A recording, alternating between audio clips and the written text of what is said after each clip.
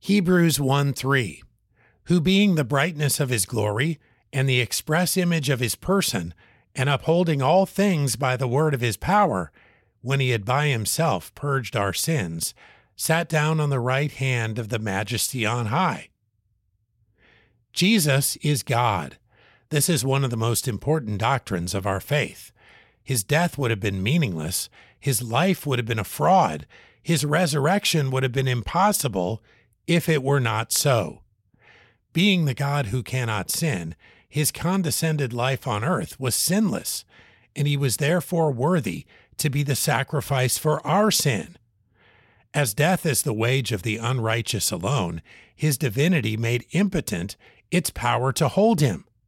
Rising from the dead, he made full proof of his true identity and set for himself the place of honor at his Father's side. He is there even now, pleading the case of those he replaced on the cross. This magnificent truth sets the scene for the book of Hebrews. Praise God for its timely reminder.